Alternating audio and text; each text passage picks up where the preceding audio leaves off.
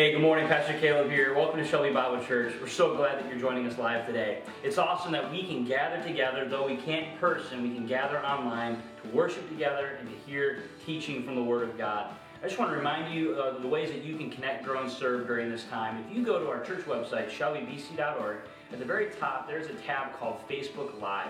If you click that, it will give you all of the different times that we're going to be streaming during the week, and it will also give you access to the videos that have already been done.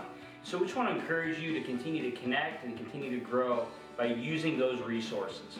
A few announcements for you this morning too. The first is that the Ladies Ministry is going to be hosting an event for mothers the day before Mother's Day. And if you go to our church website, go to our sign-ups tab, there will be information there for you, and then you can also sign up to be a part of that event. One last announcement, we are going to be having the live stream for the kids again this afternoon at 2 p.m. Miss Susie Montgomery is going to be recording. She's going to be the one teaching. And so make sure you bring your kids and make sure you come around and enjoy that time of teaching.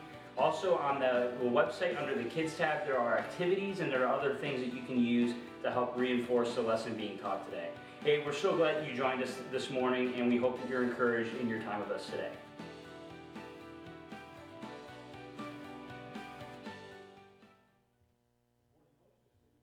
Morning through the Facebook Live, and I hope you're doing well there at home, and we're looking forward to a great service today, and wishing we could be together, praying for that day to come soon. Join me in a word of prayer as we begin this morning. Father, we do thank you for the opportunity to gather through the medium that you've given us this morning.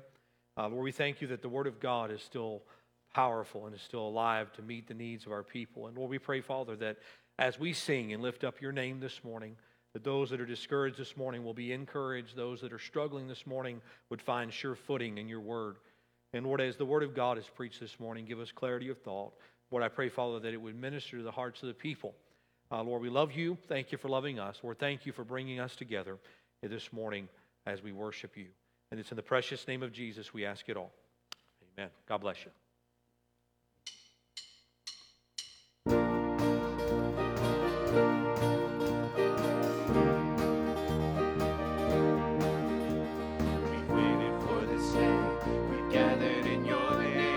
Calling out to you, your glory like a fire, awakening desire, will burn our hearts with truth. You're the reason we're here, you're the reason we're singing. Open up the heavens, we want to see you.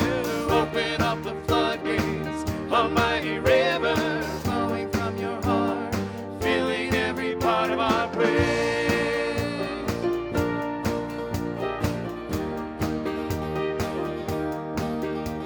Your presence in this place, your glory on our face. We're looking to the sky, descending like a cloud. You're standing with us now. Lord, unveil our eyes. You're the reason we're here. You're the reason we're singing. Open up the heavens, we want to see you. Open up the floodgates, a mighty river flowing from your heart, filling every part of our praise. Open up the heavens, we want to see you. Open up the floodgates, a mighty river flowing from your heart, filling every part of our praise.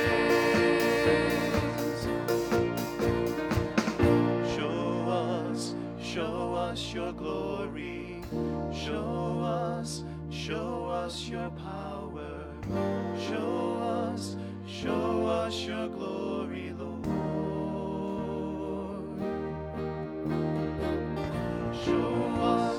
Show us your glory. Show us your power. Show us your glory, Lord.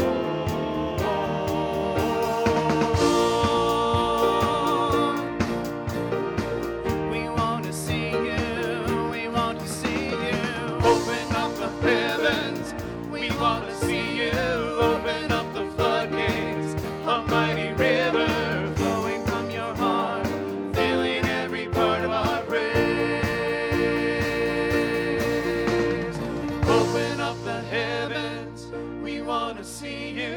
open up the floodgates, a mighty river flowing from your heart, filling every part of our praise.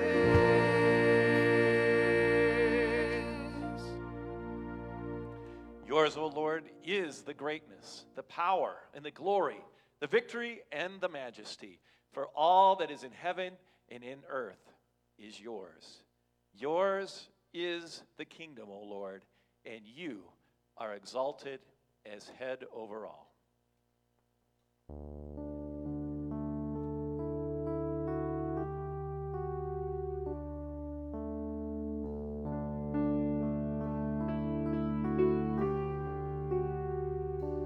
In the darkness we were waiting, without hope, without light, till the heaven you came running. There was mercy in your eyes, to fulfill the law and prophets.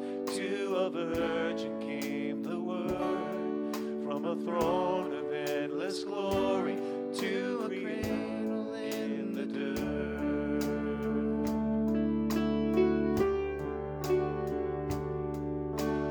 Praise the Father, praise the Son, praise the Spirit, three in one.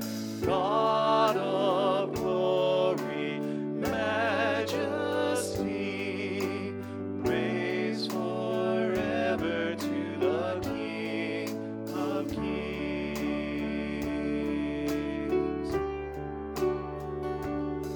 To reveal the kingdom coming and to reconcile the lost, to redeem the whole creation.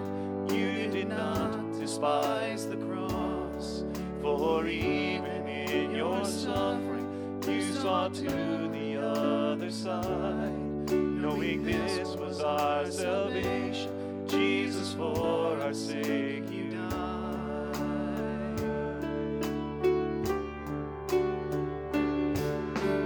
Praise the Father, praise the Son, praise the Spirit, three in one.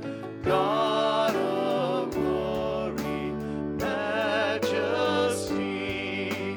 praise forever to the King of Kings.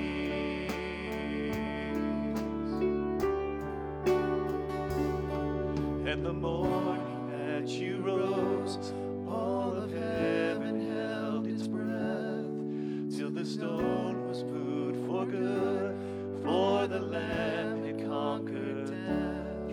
And the dead rose from their tombs, and the angels stood in awe, for the souls of all who come to the Father are restored. And the church of Christ was born, then the Spirit lit the flame. Now the gospel truth of old shall not kneel, shall not faint, but the blood and in his name, in his freedom I am free. For the love of Jesus Christ, who has resurrected me.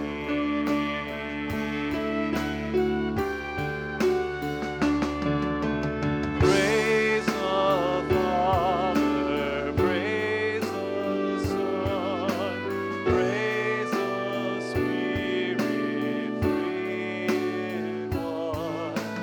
God of glory, majesty,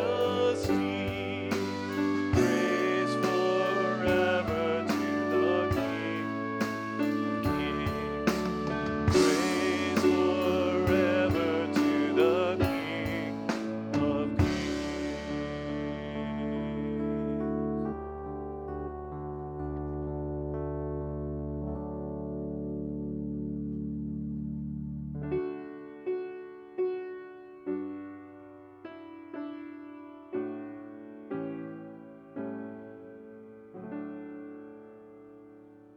Great is thy faithfulness, O God my Father.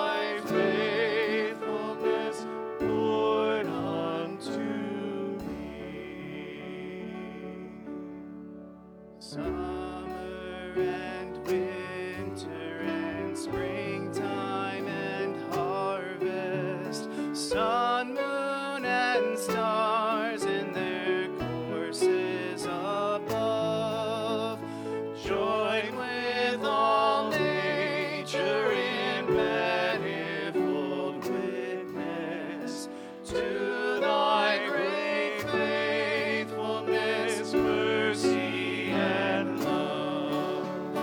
Great is thy faithfulness, great is thy faithfulness.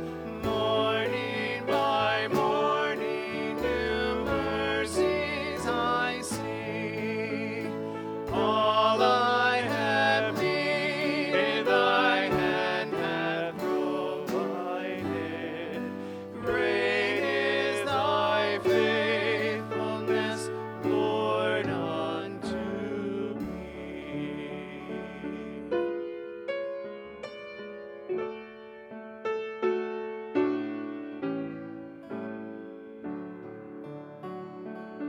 Pardon for sin and of peace that endureth, thine own dear presence to cheer and to guide, strength for today and bright hope for tomorrow, blessings all mine with 10,000 beside. Great is thy faithfulness, great is thy faithfulness. Morning by morning, new mercies I see. All I have needed, thy hand hath provided. Great is thy faithfulness, Lord, unto me.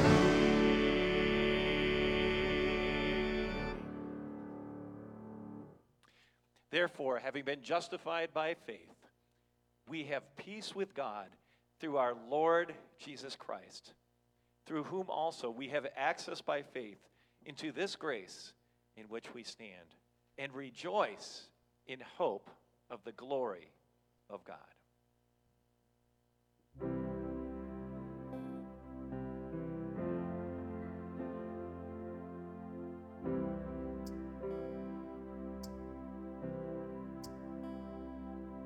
Take all I have in these hands and multiply, God, all that I am, and find my heart on the altar again. Set me on fire, set me on fire. Oh, take all I have in these hands and multiply, God, all that I am, and find my heart on the altar again. Set me on fire, set me on fire. Here I am, God, arms wide open,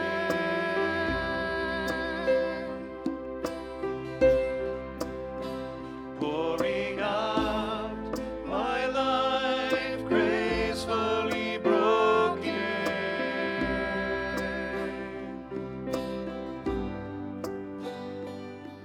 My heart stands in awe of your name, your mighty love stands strong to the end. You will fulfill your purpose for me. You won't forsake me. You will be with me. Here I am, God, arms wide open,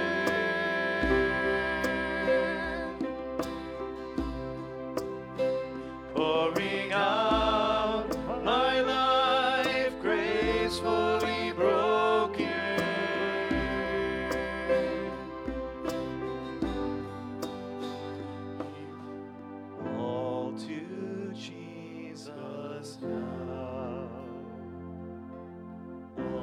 to Jesus now,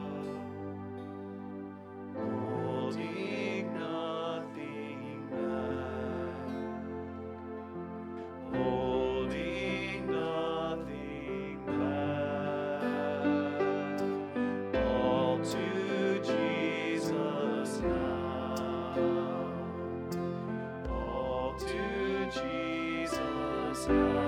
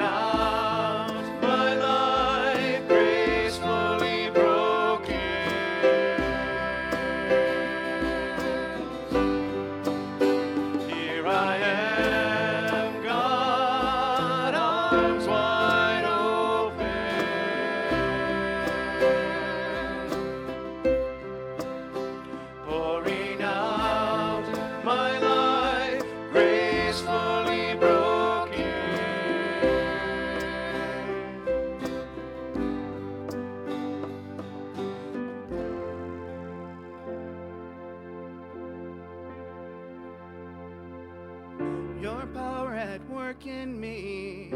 I'm broken gracefully. I'm strong when I am weak. I will be free. Your power at work in me. I'm broken gracefully. I'm strong when I am weak. I will be free.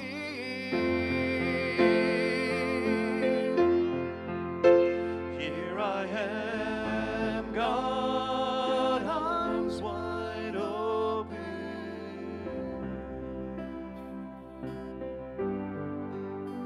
pouring out my life gracefully broken.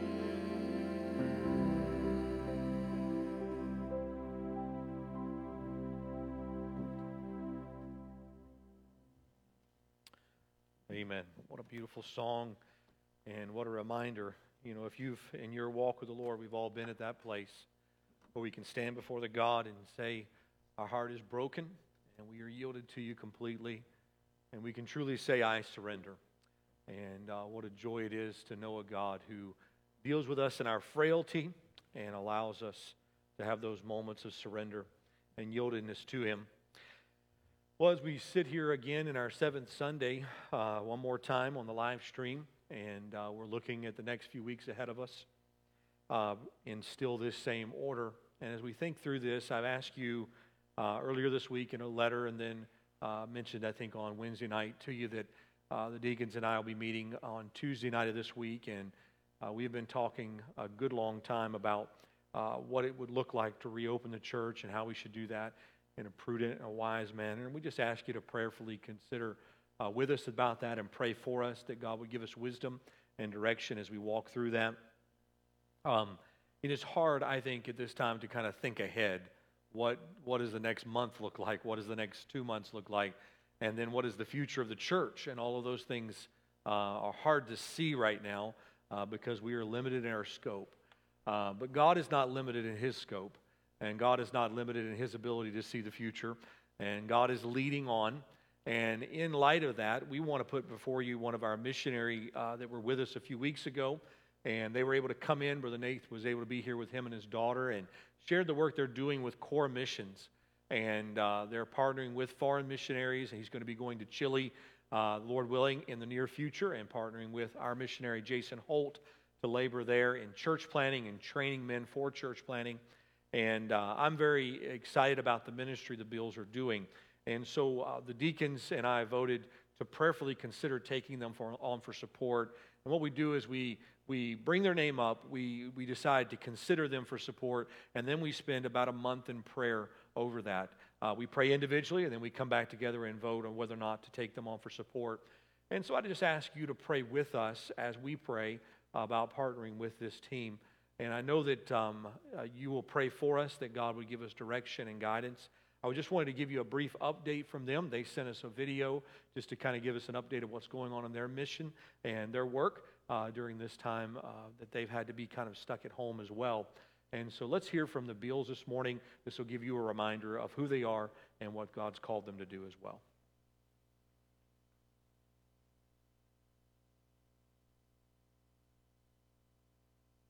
Hello, Pastor Mike and everyone there at Shelby Bible Church. This is Missionary Nate Beal.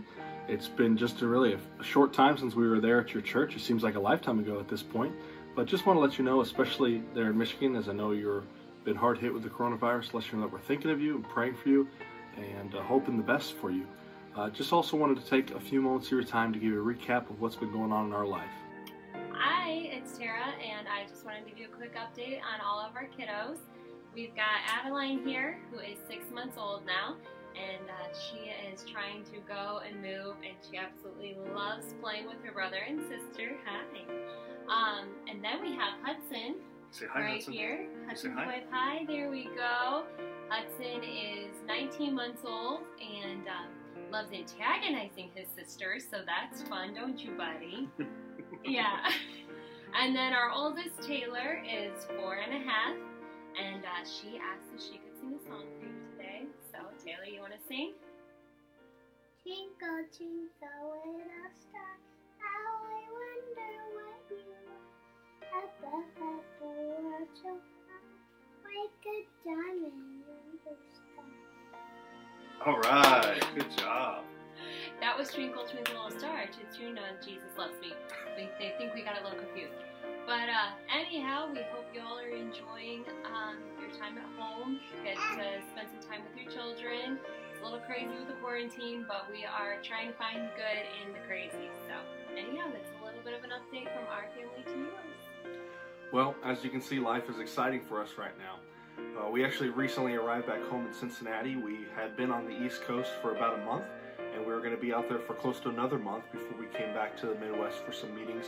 Unfortunately, many of those have had to begin to cancel or reschedule, and so we are here trying to prepare our home to be sold and kind of laying the groundwork for us to leave for Chile, planning this summer. Our plans were to leave this summer. We actually just hit 90% of our support. We're not exactly sure where that's going to land once this all kind of settles down, but we're trusting that God knows what's going on, that God sees us, and we can rest and trust in His promises for us. I wanted to share a couple of verses with you that have been an encouragement to me, and hopefully they'll be an encouragement to you. Psalms 27:1, the Lord is my light and my salvation, whom shall I fear? The Lord is the strength of my life, of whom shall I be afraid? And then one of my favorite passages of Scripture, Psalms 34, I will bless the Lord at all times. His praise shall continually be in my mouth. My soul shall make her boast in the Lord. The humble shall hear thereof and be glad. O magnify the Lord with me. Let us exalt His name together. I sought the Lord and He heard me and delivered me from all my fears. I know this can be easily a fearful time for us. And I was looking at verse 3, let us exalt the name together. Exalting the name of God. I know many of us are not able to gather corporately with our churches as a local body because of this virus. But I want to encourage you during this time, whether it be online or in whatever avenue is available for you to connect with people in your church, your brothers and sisters in Christ. We need each other desperately during times like this. Hope that you'll stay connected to your church during this time. I know we are doing our best to stay connected with our church and support us, and please pray for us if you would. We have had a lot of meetings rescheduled, obviously, because a lot of churches are holding services online because of this virus. And we are praying that there will be a swift end to it, and that we'll be able to get back on the road and raise whatever remaining support that we need to do. Our plans are to leave for Chile this summer, and so we are working towards that end still, and praying that God would allow us to raise the rest of the support that we need. Thank you so much for your faithful support. It really does mean the world to us, especially during a time like this. And I want to also encourage you to hopefully pray for your missionaries that are on the field. We who are on deputation, obviously there's financial stresses that happen because we're not on the road, and there's a lot that goes into that. But for those on the field, that many of whom may already be in dangerous places and may not be able to leave right now, and may not have access to food that they would normally have or supplies, please pray for them, that God would continue keeping their support faithful and strong during this time of unrest and uncertainty in many churches, and that God would protect them. We love you so much, and we can't wait to hopefully see you again soon. Amen. Thank you for taking the time to watch that video with us this morning, and I hope you will pray for the Beals and pray for the pastors and the deacons as we prayerfully consider adding them to our missions team and asking God just to give us guidance there. And so I wanted to continue with you just to remind you of a little bit of an update on what's going on with our cameras. As we said to you last week, we feel like we're going to need to continue to live stream into the future, and it's going to be a continued part of the ministries of Shelby Bible Church. And to do that effectively, we're going to need to purchase some equipment. And we have currently raised just around $1,400 for that has come in over the last 7 days. And I want to thank those of you that have given. And if you've mailed money into the church or sent that online since the middle of last week, that may not be recorded yet. But we appreciate those of you that have given already, and we greatly appreciate that. Let me encourage you, if you have not already asked the Lord how you can participate in this, let me ask you to give toward this project. We need to raise about $4,000 to get this put in, and I know it'll be a blessing to the church and the better improvement of what we have right now. Thankful for what we've been able to do, and looking forward to continuing this ministry into the future as well. And then let me also remind you to continue to give as you have faithfully done over the last 7 weeks. You can do that online, or also mailing in your offering, or you can also text to give, and you can see that in the announcement slide earlier. And so those are the options you have, and let me encourage you to continue to do that. And we appreciate God's faithfulness. We're also thankful for the faithful men and ladies that labor with us. And during this time, of course, we've been doing a Wednesday night Bible study, and then my wife and Miss Becky have been doing a Thursday night Bible study for the ladies, and both of those have been well attended. And our deacons have been meeting and talking about what needs to be happening. We've had trustees coming and doing work around the building to get things ready going forward. The staff has been laboring at home. All of this has been going on. So many faithful people doing what needs to be done and what we can do at this time. And we just want to hear a greeting from another one of our deacons this morning as they try to encourage you and give a little update of what's going on with their family. Let's hear from the Barnetts this morning.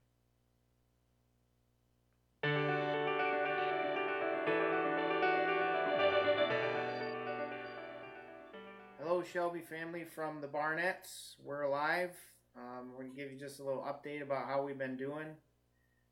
Like many of you, we've been a little stressed here. Becky's become a teacher and a coach.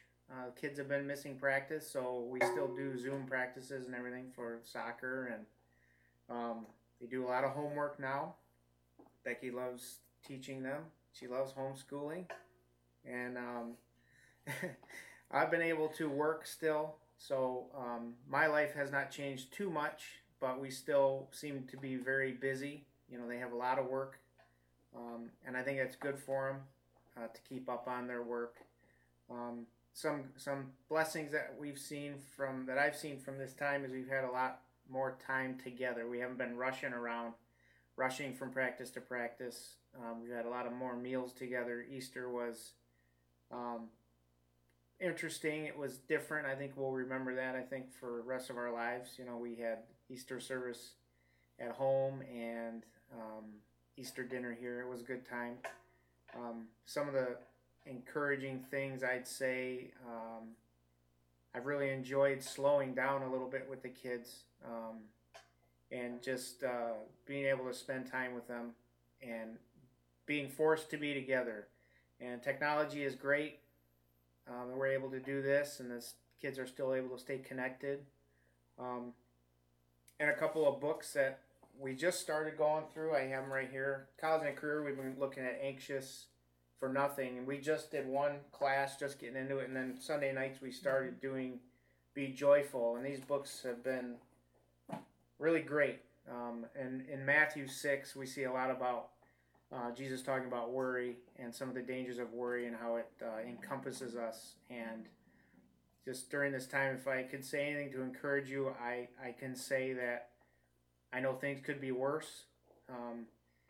We see a lot of news. I think, things can be worse, and we know God is not a God of circumstance, and we need to, pray a lot, keep maintaining our faith, knowing that we'll get through this. And then the Be Joyful book, my mind keeps going back to Paul in Philippians and how he was quarantined, he was chained to the guard, and how he had joy through that because he knew he had opportunity. So I hope that we continue to find opportunity with our families and this unprecedented time of togetherness. And we just want to say we love you, and we'll be back together soon. And God bless everybody. Bye. Bye. Guys.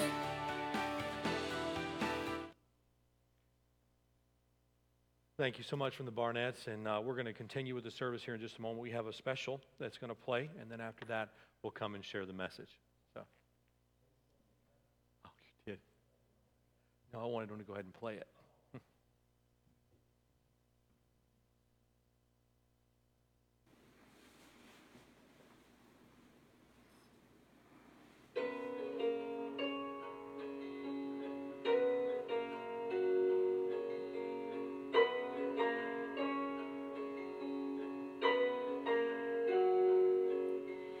Jenny's got more month than she's got money.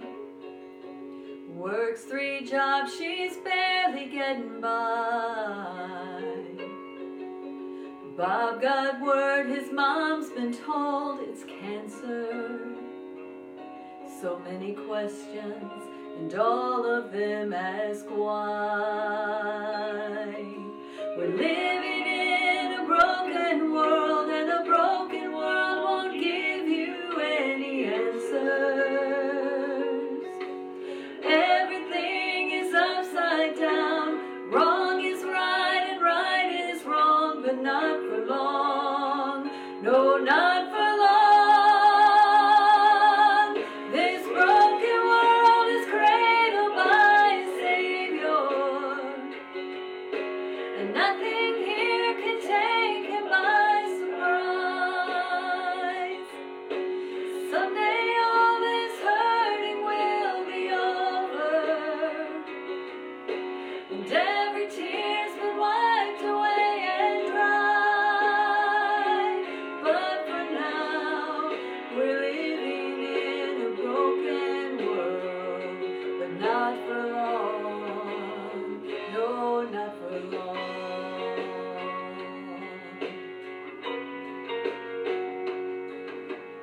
Mama spends her waking hours praying. The child's done wrong, left everything behind. Daddy's getting tired, his faith is fading. You can't get water from a well that's running dry. We're living in a broken world, and a broken world won't give you any answers. Everything is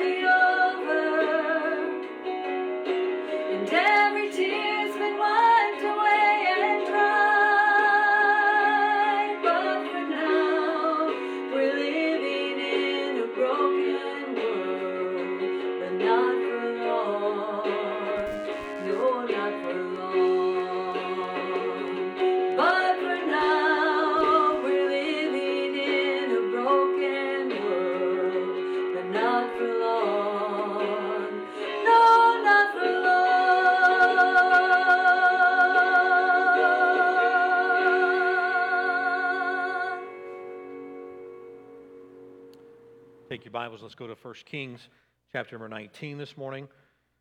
1 Kings chapter number 19, and we're going to read several verses out of this chapter today. And the plan right now is to conclude this series, Faith Through the Famine.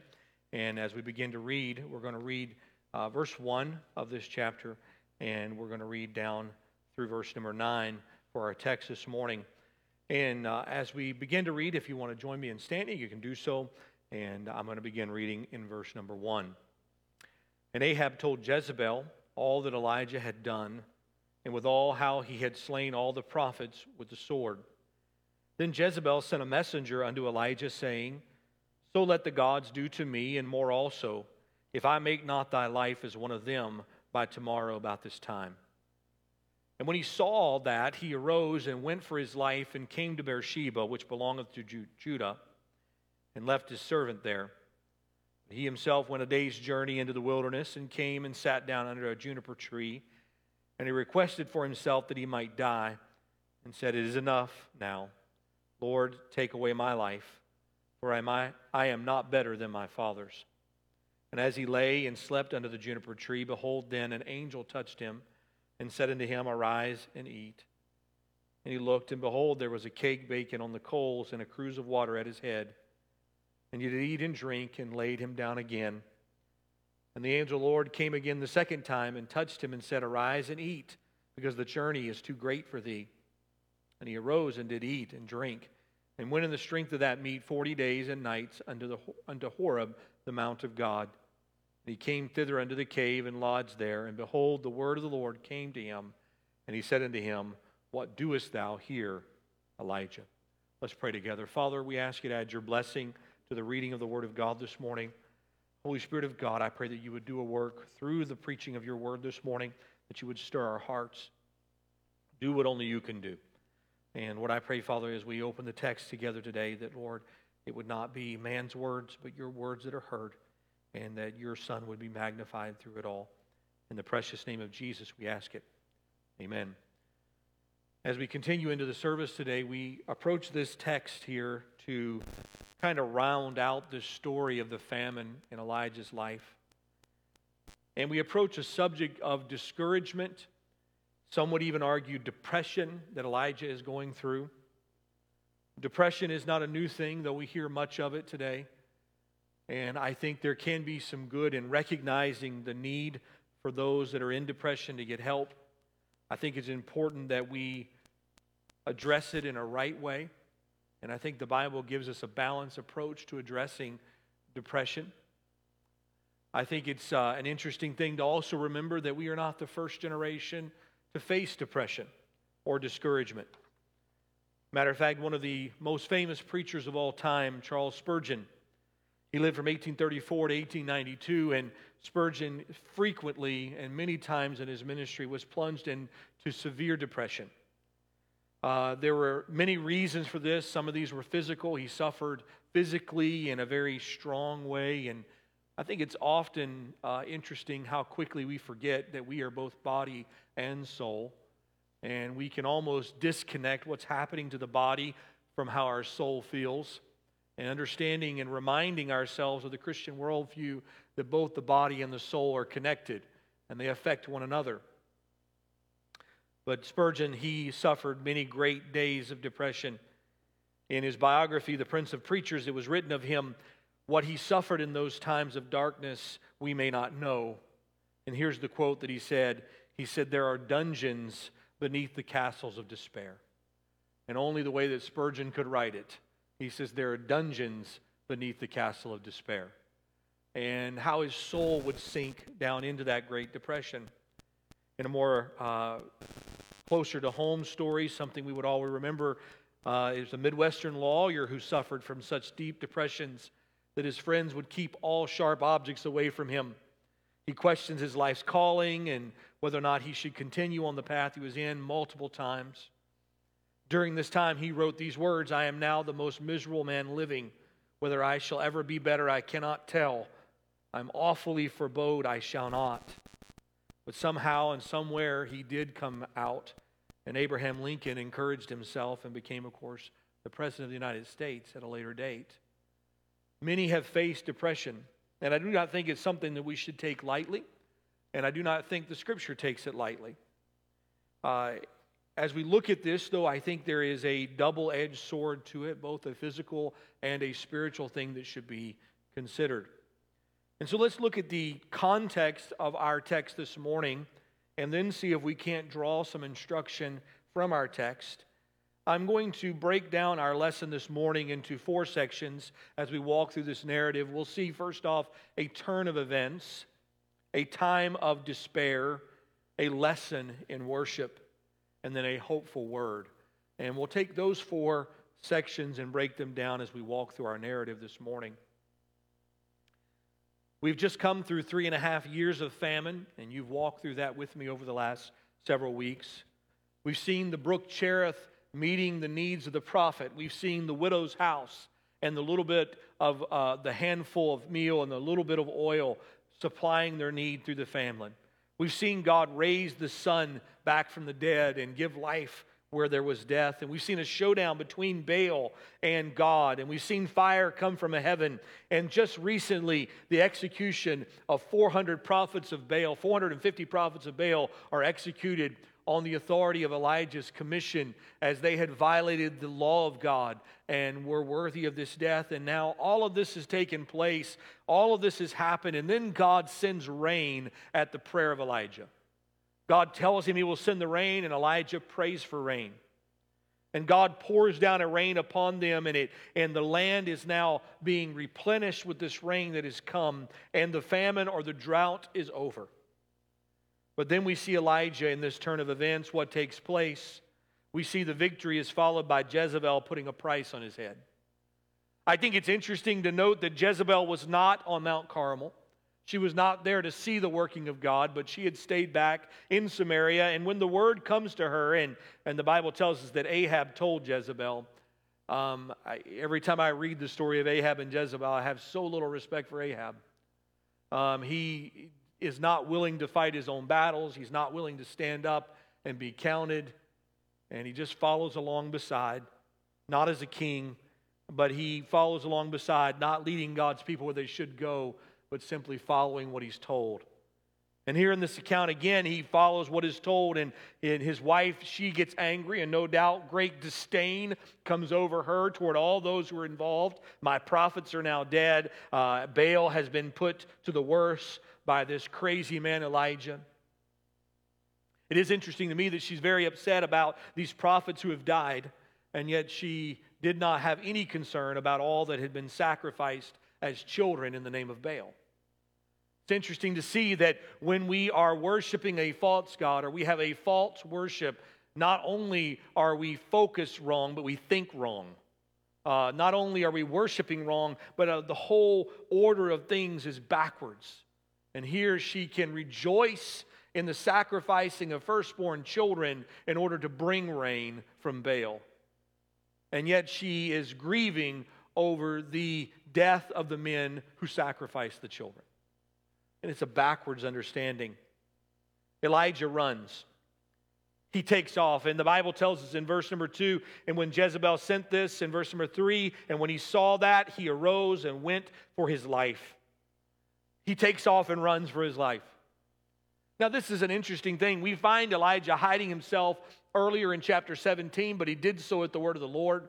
We find him going to the widow's house, but he did so at the word of the Lord. We find him walking him into the palace, but he did so at the word of the Lord. We find him even confronting Ahab and the prophets of Baal, but he does so at the word of the Lord. But for the first time in all of our texts, we find Elijah making a move that was without God's leading. There was no instruction from God for him to run. There was no encouragement for him to go anywhere else, and yet Elijah picks up and runs. And let me just challenge us that no matter the fear, no matter the trouble, do not make decisions rashly that would cause you to act before you've sought the mind of God. Slow down and seek God's mind. You know, as a young man, as a teenager, one of the verses that were given to us in our youth group over and over again, and aptly so, I mean, a right verse for a young man, 16, 17, 18 years of age to consider is Proverbs chapter 3 and verse number 6. And some of you could quote it with me. In all thy ways acknowledge him, and he shall direct thy path. In all thy ways acknowledge him, and he shall direct thy path. But I would submit to you this morning, church, that that's not just good for a teenage young man. That's good for every person of every age at every time. In all thy ways acknowledge him. Elijah, no doubt, cannot escape some blame for the condition he finds himself in later. Nor than you and I can find ourselves in a moment of discouragement that we've created because we did not choose to follow God's plan or wait for his word. You see, when we face tomorrow's trials, it will not be the fruit of tomorrow's trials that will sustain us, but it will be his leading that sustains us. When we come to the place of discouragement, can we look back and say, God has led us to this place? Has God led you to the place you're in? I find marriages, when they get to a place of discouragement or frustration, or maybe that trial of marriage has come upon them and they feel overwhelmed by it. If we're not careful, in those moments of rough times, we quickly say, well, it must not be God's will. And we want to throw out the responsibility of the marriage very quickly and run to something else as if that will be the answer.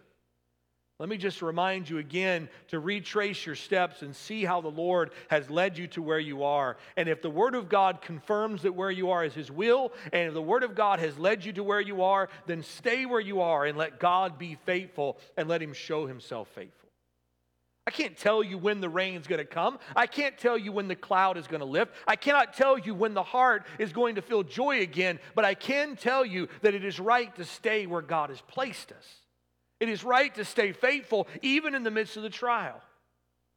I wish I could say to you that all of our ministry for the last 20 years has been all just sunshine and roses, and there's never been tears and there's never been heartaches. But I can tell you there have been great nights of great discouragement and great fear and wondering what was going to happen.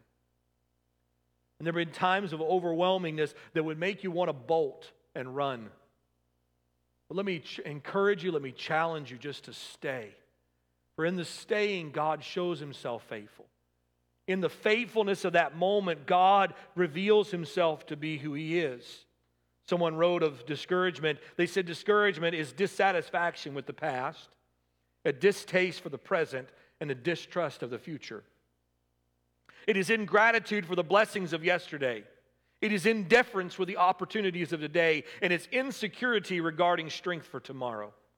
It is unawareness of the presence of beauty. It's an unconcern for the needs of our fellow man and an unbelief in the promises of old. Discouragement is impatience with time, immaturity of thought, and impoliteness to God. William Ward wrote those. And no doubt that is the case. And no doubt Elijah is going to bear some responsibility for the place of discouragement that he finds himself in. But I think this is more than discouragement that faces Elijah. It is more than just a temporary setback, but I believe he's facing a time of depression.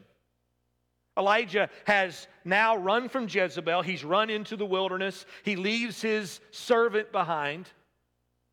And now in this wilderness, he finds himself alone. I think there's a lesson there that could be had that isolation is not good for the discouraged.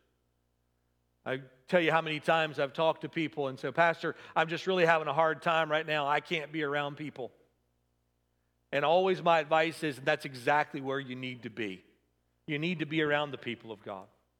And as was admonished us earlier today, I remind you again that even though we find ourselves physically distanced, do not stay there in your discouragement. Pick up the phone and call somebody this week.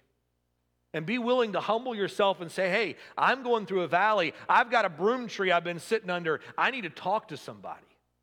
And you can find the encouragement in brothers and sisters in Christ around you. I think Elijah not only had discouragement, but he was in a time of depression. We see isolation. What else is describing this? Thoughts of death. I'm just ready to die. Take my life. No food or appetite for food. He finds himself isolated, alone, without food, not wanting to be around anyone else, and thinking of dying. Discouragement now has seeded into a depression. He leaves his servant behind and goes on alone. He prays that God would kill him and let him die. Some have pointed out, then why didn't he just stay near Jezebel? She would have taken care of it for him. And she was ready to do that. And yet he flees for his life. And now is saying, God, I I just can't do it. I'm noticing here in verse number 4 of our text, and he said, "It is enough. Now, Lord, take away my life, for I am not better than my fathers." I think that's an interesting phrase, "it is enough." He's just, okay, I've had enough. I'm done. You know, I went to Ahab. I sat by the brook. I ate from the ravens. I went to the widow's house. I stood before Ahab again. I raised the boy from the dead by God's grace. And now I find myself in front of Baal's prophets. And don't take out the fact that he executed 450 men here. All of these things weighed on Elijah, heavy upon him. And he said, "It is enough." And I think oftentimes we can start taking account of what we've done in the past, and we can look at what we've accomplished. Well, I've taught this class for so many years, or I've raised these children for so long, or we've been in this marriage this long, and we've had this fight over and over again, and we've gone down this valley how many times, and how many more times do we have to go down this valley? And we just want to throw up our hands and say, "It's enough. I'm done. I don't want to do this anymore. God, just take my life." He is definitely at a place of great depression. The question, no doubt, plagues his mind, what good have I actually accomplished? And how many times have we said that ourselves? What am I actually accomplishing? What have I actually done that's worth anything? I feel so empty and so just futile in all of my efforts. It's enough. I'm done. I'm so glad that God's prescription was not a scolding for Elijah. He doesn't scold Elijah here. He doesn't come alongside of him and say, "Hey, what's your deal, man? Don't you know who I am? Don't you know I'm the God that sent fire down from heaven? Don't you know I'm the God that's in charge?" And it's always interesting that God knows exactly how to minister to his people, exactly where they are. When Martha was struggling with her labors, Jesus looks at her and just simply says, "Martha, Martha." Just a calming and a right response. When Mary is wondering where they've laid the body of her Lord and Jesus meets her in the tomb, what is the response? It's just the calm speaking of her name, Mary. And here God, in his graciousness to his servants, comes to Elijah, and what does he prescribe? Rest and food.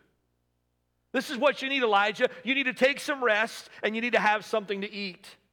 I think it's so interesting that God has been chronologically, we see God providing for Elijah's daily bread. And really, it's a story that God is the God of daily bread. All the way back at the beginning of this, what do we see God doing? Go by the brook and the ravens will feed you. Go to the widow's house and there they'll feed you. I'll send rain. And now he flees into the wilderness and God still sends him bread. Look, if you would, and I'm looking here in the text here, in verse number 5, and the Bible says, "And he lay down and slept under a juniper tree, and behold, then the angel touched him and said unto him, Arise and eat. And he looked, and behold, there was a cake baking on the coals, and a cruse of water at his head. And he did eat and drink, and laid down again. And the angel of the Lord came again the second time, and touched him, and said, Arise and eat. Twice the angel wakes him. Twice the angel fixes food for him. We're not told exactly how long of a time that Elijah slept, but I imagine it was a good long sleep.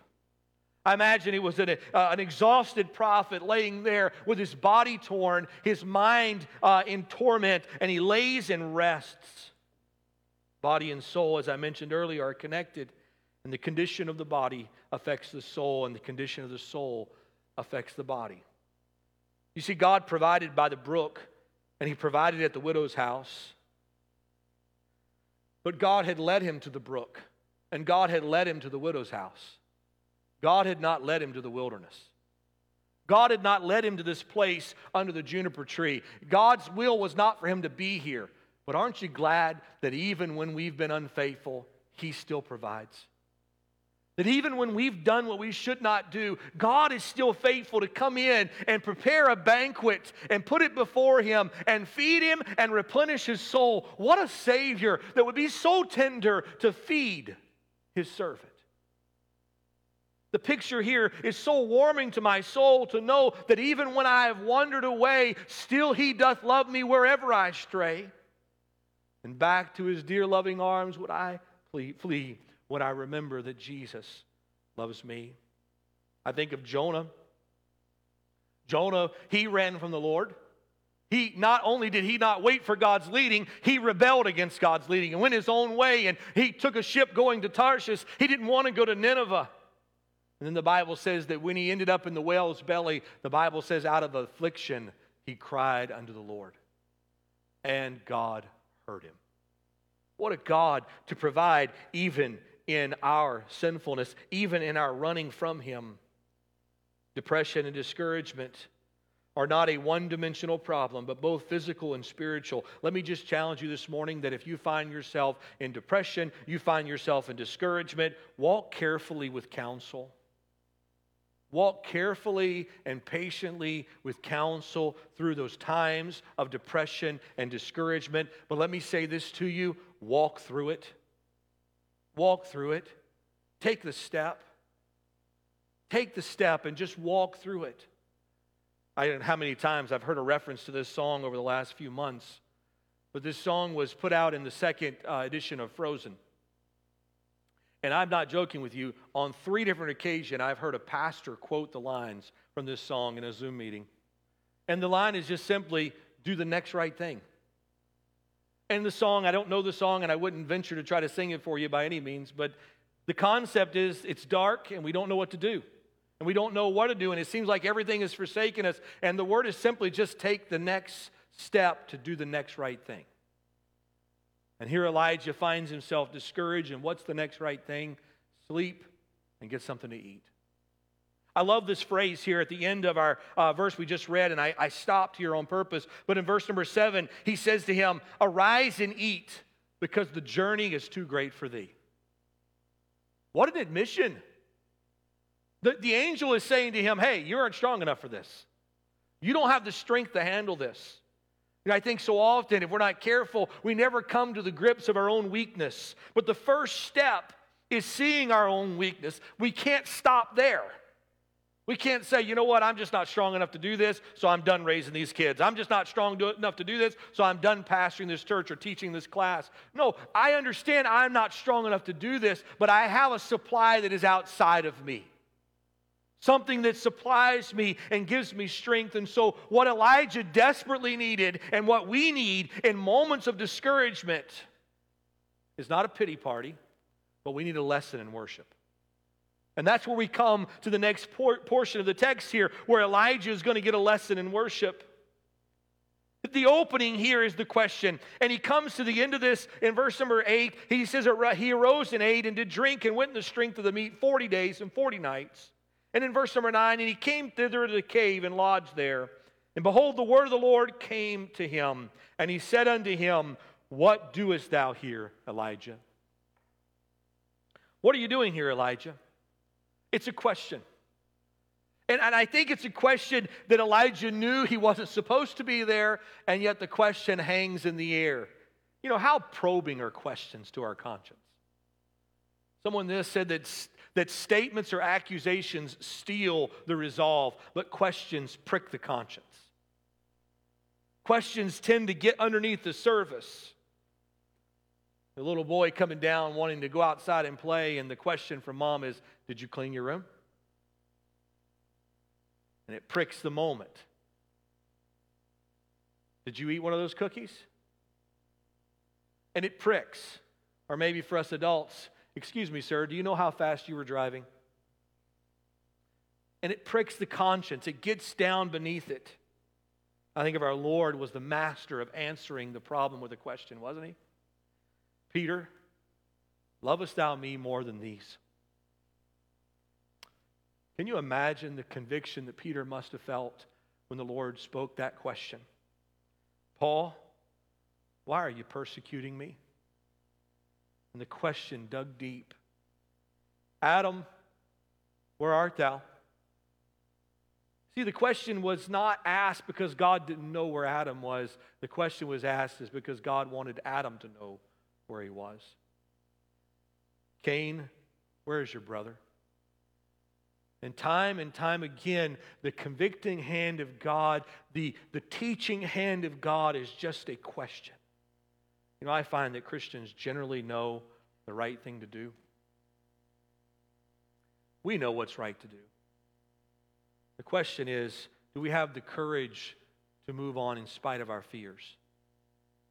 Elijah's response, and I hear these passages when I read them with tones, and we can't know the tone because we're not there in the moment, but when I read it, the tones kind of come alive, and pardon me if I impose my reading on it a bit here, but I see Elijah coming off in verse number 10 now, and this is how I kind of see him reading it.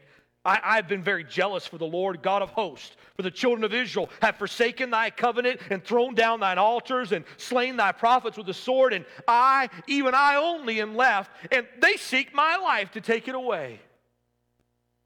I see him still feeling very sorry for himself, very overwhelmed and very self-congratulatory with what he's done, and 3 times in the text he says, I. We can always tell that when I is coming before, that we have a I problem, a selfish problem. So what does God tell him to do in verse number 11?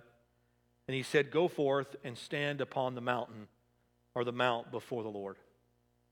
I think that's an interesting phrase. He says, go stand before the Lord. Do you remember back in chapter 17 when we began this? When Elijah said, he said, I am Elijah the prophet. He said, the Lord God before whom I stand. That's how he identified himself. The one who stood before the Lord. The one who sought God's face. The one who stood in front of him. And what is God patiently instructing him to do? He's saying, Elijah, what are you doing here? He's probing the conscience. And then he's reminding him of his source. Go stand before the Lord. And Elijah goes out and he stands there before the Lord. This is a commission of hope to Elijah. It's an encouragement. It is before the Lord that we will set things right. It's before the Lord that our hearts can be humbled. It's before the Lord that we see that the journey is too great for us, but it's not too great for him. So Elijah goes and he stands before the Lord, and we see a demonstration of God's power. God sends the wind. It tears the mountains. He sends an earthquake and the ground trembles. He sends a fire and things are consumed. The image here is of a great storm blowing about and the earth shaking and lightning bolts striking the ground. And the Bible says, but God was not in the wind, and God was not in the earthquake, and God was not in the fire. But I love this. He says, but then a still small voice. Verse 12, after the earthquake, a fire, but the Lord was not in the fire, and after the fire, a still small voice. A whisper, if you please. A silent, quiet moment after all the commotion fills the valley, and then there is a whisper from God. You see, it was this same still small voice that sent him on his journey to Ahab in the first place. It was this same small voice that sustained him by the brook. It was that same small voice that led him to the widow's house. It was the same small voice that raised the child back to life. It was the same small voice that sent him to confront Baal. It was the same small voice that sent him into prayer to send rain. And it is still the small voice of God that sustains him in the present. It's the moments that we spend in the presence of God that sustains us. See, we must follow still fellowship with God and His Word and seek His leading. When doubt arises, when doubt comes in, we cannot test God's will by the circumstances we find ourselves in. It doesn't work that way. You can't say, well, I believe God led us to this place, but there's no fruit here, so it must not be God's will. That's not the way we measure God's will. We measure God's will not by the circumstances, be it fruitful or unfruitful, but we measure the will of God by the Word of God. It is God's Word that led us here. Fruit or famine are no evidence of God's leaving, but walking today in His Word confirms His leaving. So then we see a repeat of the question. what doest thou here, Elijah? And now if I could insert my tone again, I see him kind of kicking the dirt when he responds on this one a little bit. He's kind of like, well, I've been real zealous for the Lord of hosts and for the children of Israel. I mean, they forsook your covenants and they threw down your altar and slain the prophets, and I'm the only one left, and they want to kill me. Yeah, everything's changed now. But aren't you glad that God's not done with Elijah? I want you to see a hopeful word. He gives him three things. He gives him a work to do. He gives him fellowship of faithful men. And he gives him a partner in the work. Elijah, your work's not done. I want you to go. I want you to anoint 2 kings. I want you to anoint a new prophet. There's 7,000 that haven't bowed a knee to Baal.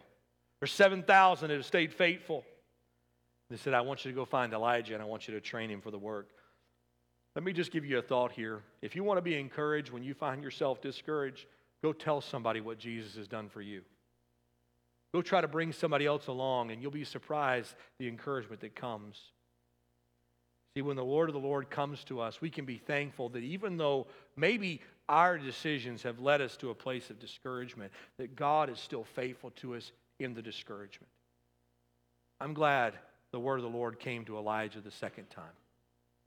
The word of the Lord came to him again, and he heard God's leading, and now he follows God's leading.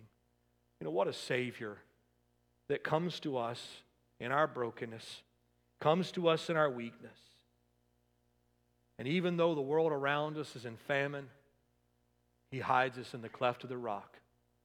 He sustains us, not with the spectacular, but with the still, small voice. I challenge you this morning. Hear his voice. Humble your heart to hear it. He's a wonderful, wonderful Savior. The songwriter Fanny Crosby, not a person who was, she was very aware of suffering. Blind. Songwriter. The loss of a child. All of these things were true of her life, but she wrote these words, a wonderful Savior is Jesus my Lord, a wonderful Savior is He. He hideth my soul in the cleft of the rock, where rivers of pleasure I see. He hideth my soul in the cleft of the rock that shadows a dry, thirsty land. He hideth my life in the depths of His love and covers me there with His hand. Let me say this morning, if you find yourself discouraged, yea, even depressed, let me encourage you to run and stand before Him today and let God speak in the still small voice begin to minister to your heart. Father, we thank you for your word, or thank you for the journey you have placed us on. Or may we have hearts that are tender toward those that are struggling. May we have eyes to see those who are needing prayer and needing encouragement. And Father, may we run to your word and trust you to be faithful, even in the midst of our valleys. Lord, I'm so glad that even when I have chosen to walk away, you are still faithful to come and minister to our needs. What a Savior. What a Savior. In the precious name of Jesus, we ask it all. Amen.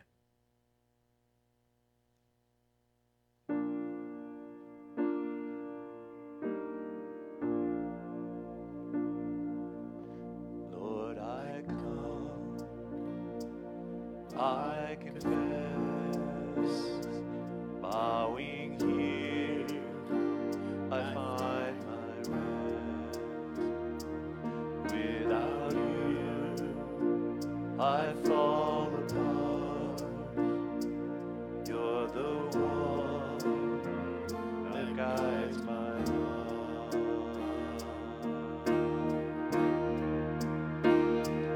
Lord, I need you, oh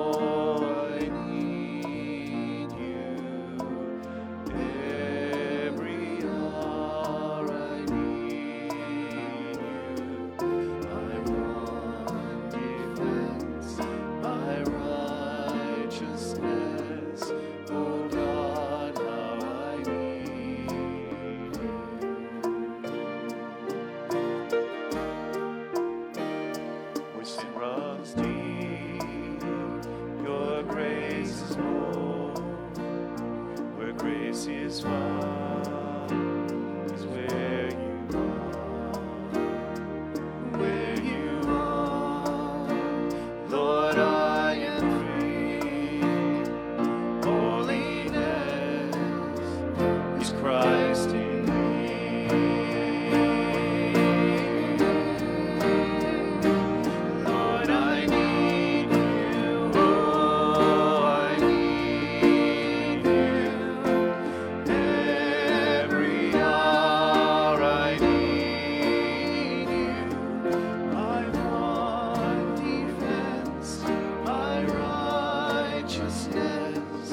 Oh God, how I need you. So teach my song to rise to you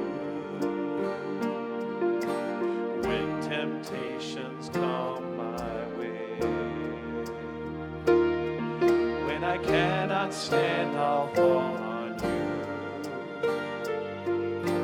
Jesus, you're my hope and stay. Lord, I need you. Oh, I need you. Every hour I need you. I want defense, my righteousness. Oh God, how I need you. You're my one defense, my righteousness. Oh God, how I need you. My one defense, my righteousness. Oh God, how I need you.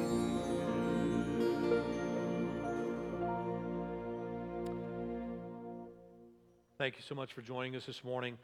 It's so good to come to you this way. Looking forward to gathering with you again on Wednesday night. Let me ask you to continue to pray with us, and we'll look forward to seeing you next time. God bless you.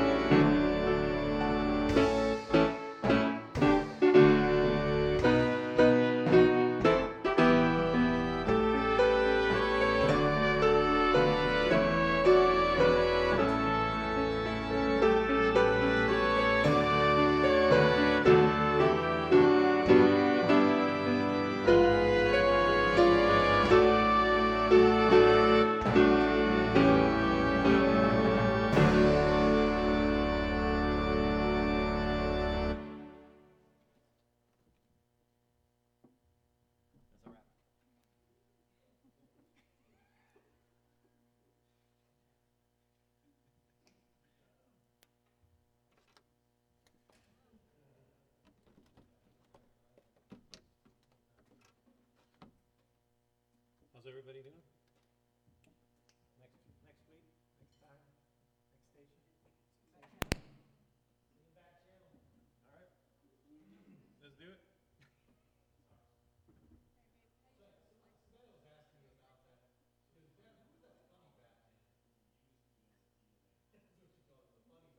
Oh yeah.